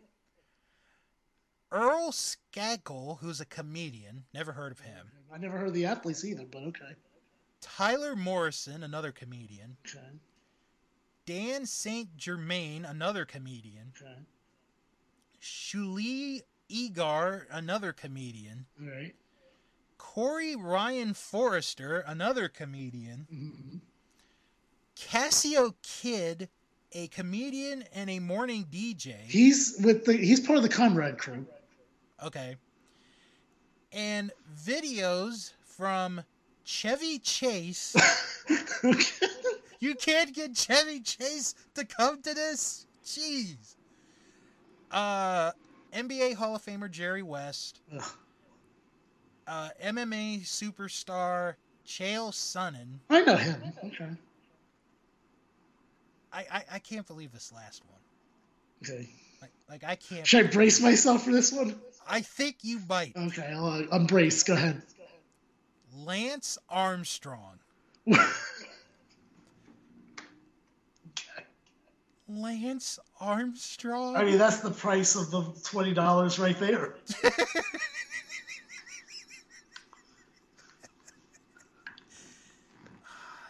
Damn it. Now I am going to buy this. What time does the roast start? 9 p.m. Oh, okay, cool. So it will run against SummerSlam. No, it's going to be opposite. Well, no, it's the night before SummerSlam. No, wait. I thought it... Okay, wait. The roast Ric is Flair's on the 29th. match is on the 30 on the Sunday. On the 31st. Yes. SummerSlam's on the 30th. Yes. The roast is on the 29th. Oh, that's dumb. You should have put it right before. You do the roast the night before. Well, let me tell you what they're going to be doing opposite of SummerSlam. What are they doing? Is that Flair related? Well, actually, no. They have a... I'm sorry. They're doing a wrestling show that night. That's not Flair related. But they are going to have a thing with Flair, Arn Anderson, Tully Blanchard. Well, clearly they made up. This just confirms it right now. Yeah. Okay. J.J. Dillon, Barry Windham, and Lex Luger. I know he's not in great shape, but... No, he's not. No, not Lex Luger. I actually had no idea he was not in good shape. I was going to say, I know he's not in great shape, but it's too bad they couldn't get Mongo to show up. Oh. Have you seen the latest picture? Yes, that's why I'm saying it's not in great shape, but so at least this would be sad. at least this would be a like one. I don't know how if he's like on his deathbed or anything. This would be a nice moment for him to be there. And he was liked. That's the thing. Mm-hmm. Like Flair loved him. Yeah. So I'm gonna say I wish Mongo was there. If all these other guys are gonna be there. All right, back to the Flair card. What do we got? Back to the card. The next match is the Bunkhouse Battle Royal. Which hopefully has the Boogie Woogie match. Valiant. I only know of 3 people that are in this. Oh, I didn't know any of the names right now. Sorry, who's in it? Bully Ray. Okay. James Storm. And Crimson. Those are the only people I know. Crimson? Crimson, yes. What? fuck did he come from? Oh. What's next? Glacier? Oh, that would be so awesome. I mean, actually, but we have seen Glacier in recent years. He was in Yeah. the AEW Battle Royal. Yeah. I have no No idea because all the one or more people will be announced within the next 24 hours. Actually. Oh, you know who I'd like to see? Oh. Rugged Ronnie Garvin. Okay. What a random person to just bring up. Maybe they could get like Dustin Rhodes to appear. Oh yeah, that's pretty cool. I'm really surprised Sting has not said to be making an appearance. I'm really surprised by that, actually. Trying to think who else. Well, you mean who do you associate Flair with? That's the question. Exactly. I mean Steamboat, but I don't know what his deal is. Right. Maybe Tommy Dreamer. Maybe I could see that. Oh God, I don't know. You know what would be the funniest thing? Who could come in? Vince McMahon. Okay. I'm not even going to lie with what I'm about to say to you. Okay. There was a story that came out today that Ric Flair wants Vince McMahon to be. Of course he does. And I almost feel like Vince might do it just to be like a big fuck you to everyone like that threw him out of his company. And be like, see, I'm not such a bad guy. Because he's such a bitter person that like he would do that. I don't think it's totally off the table. Because also, unlike him going to AEW, which the reason that's a stupid thing is the same reason why Shane going to AEW all those months ago was a stupid idea. Because Shane still has stocks in WWE, and so does Vince. So going to the competition would actually hurt him financially. So that's why that's a stupid idea. But the Flair match, that doesn't hurt him at all. Yeah. Because they're not a real promotion. At least not yet. Right. All right. Imagine if they named the promotion after Ric Flair. Ric Flair Championship Wrestling. RCCW. RCCW. No, sorry, RFCW. Yes, we need to get that chant going. And they do it in like the old world class logo. Oh my God. All right, we have a four corners match. We're almost done with the card, folks. Believe me.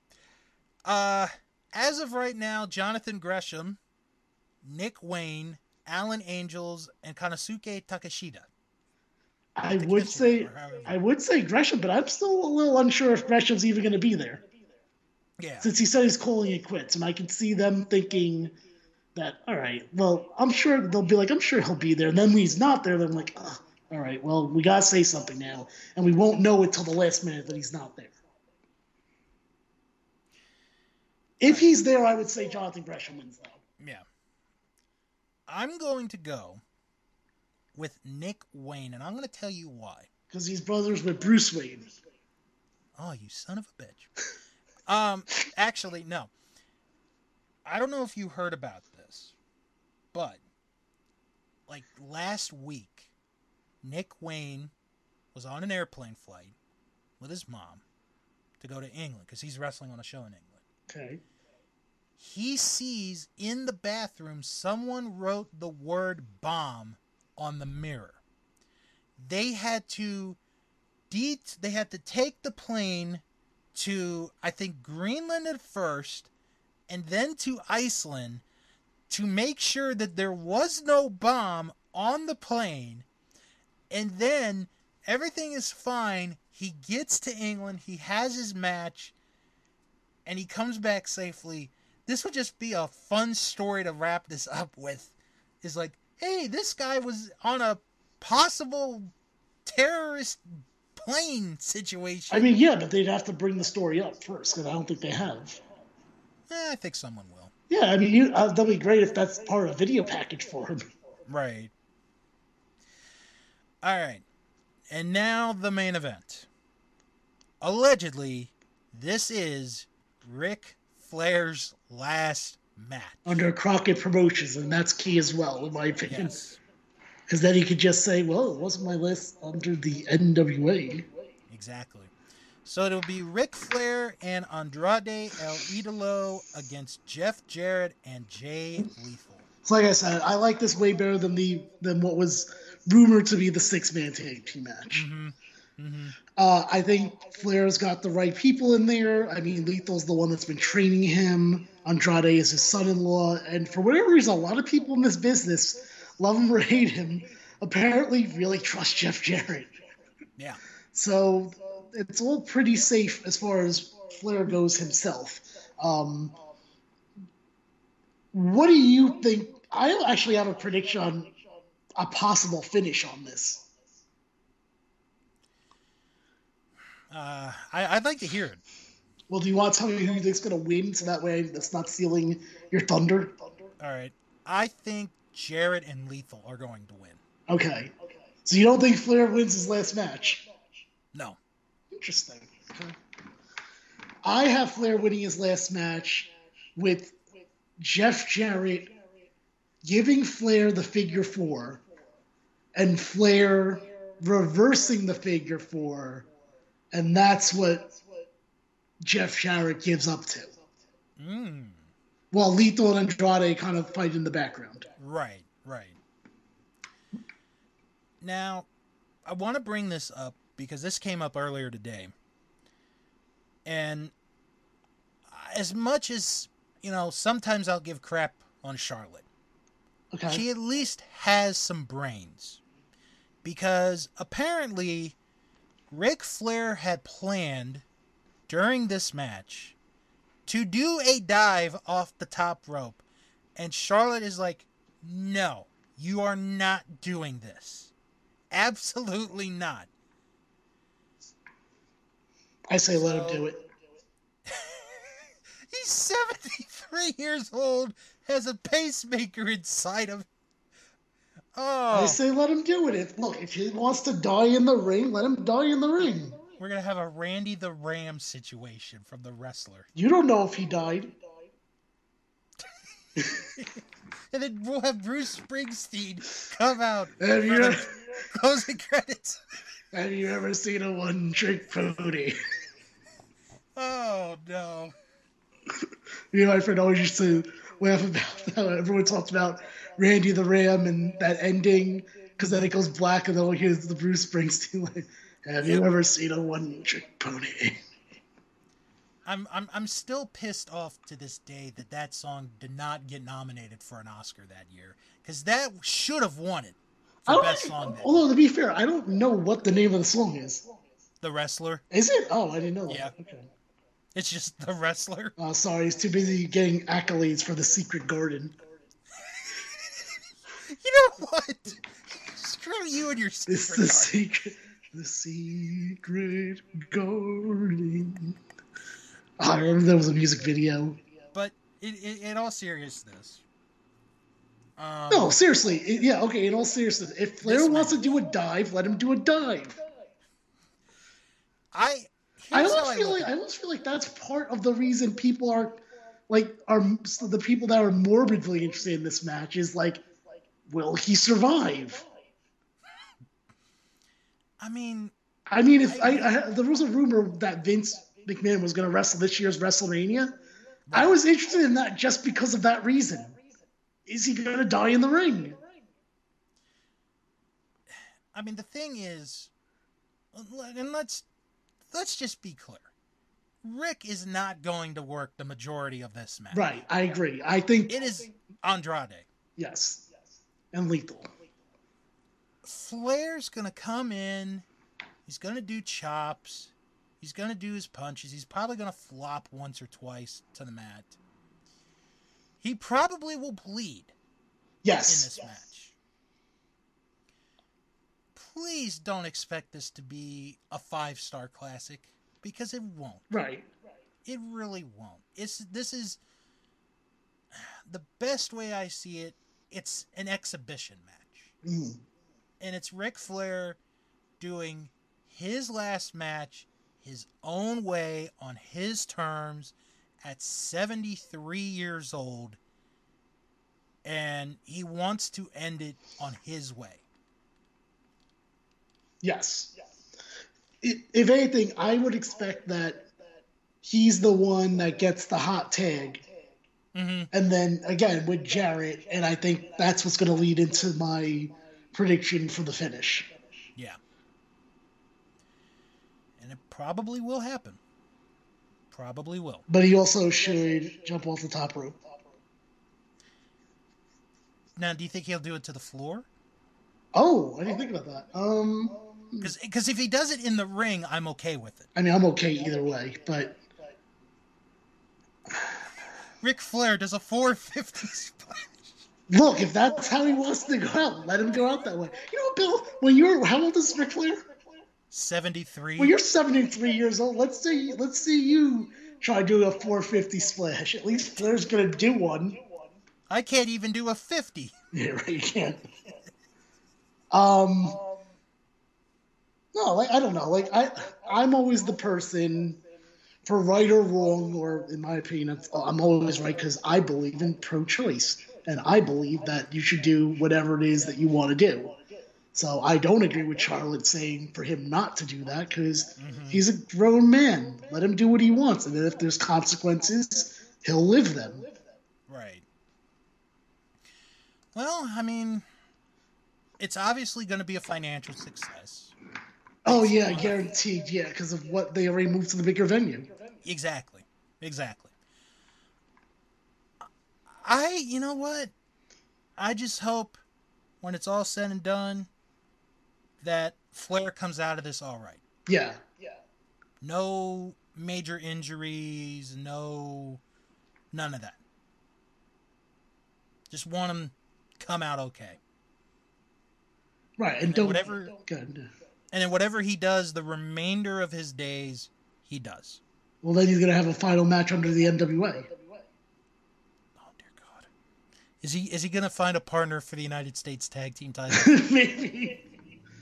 maybe so he'll make it be Charlotte. She'll want to go for the women's TV title. Yeah, sure. So now, overall, like, I don't care what anyone says. The Ric Flair last match, not only card but also main match, is better than absolutely everything going on in SummerSlam.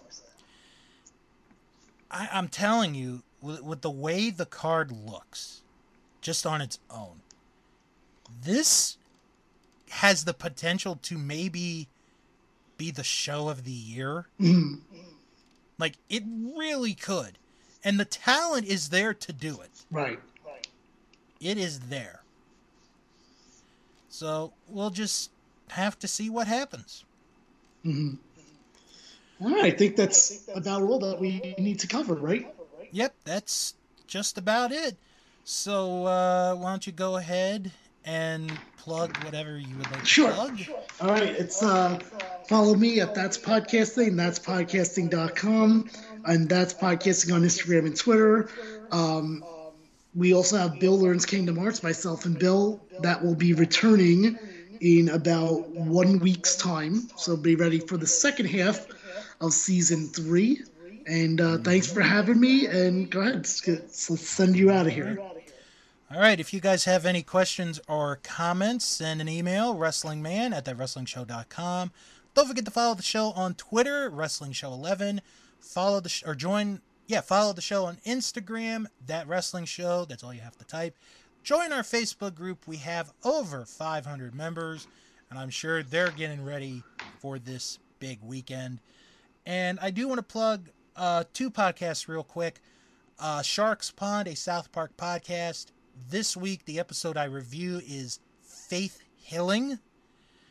That's quite an episode there. And just came out yesterday, Coliseum Corner, where I watch and review Coliseum videos. The newest episode is up. I watched the best of the WWF Volume 5, and Jim, there's a catchphrase that the WWF apparently had that I never knew of. What is that? One good match deserves a rematch. Okay. So you get to hear that and much more on Coliseum Corner. So next week, going to review SummerSlam, going to review Ric Flair's last match, and as a special treat, I'm going to talk about the Weird Al Yankovic concert I'm going to next Wednesday night in Williamsport, PA, where I will get to meet Weird Al himself, VIP ticket. All of you. I get my picture taken with him. So he gets to be with the greatest parody song artist of all time, me. Okay. No, I'm just kidding. I meant about me being the greatest.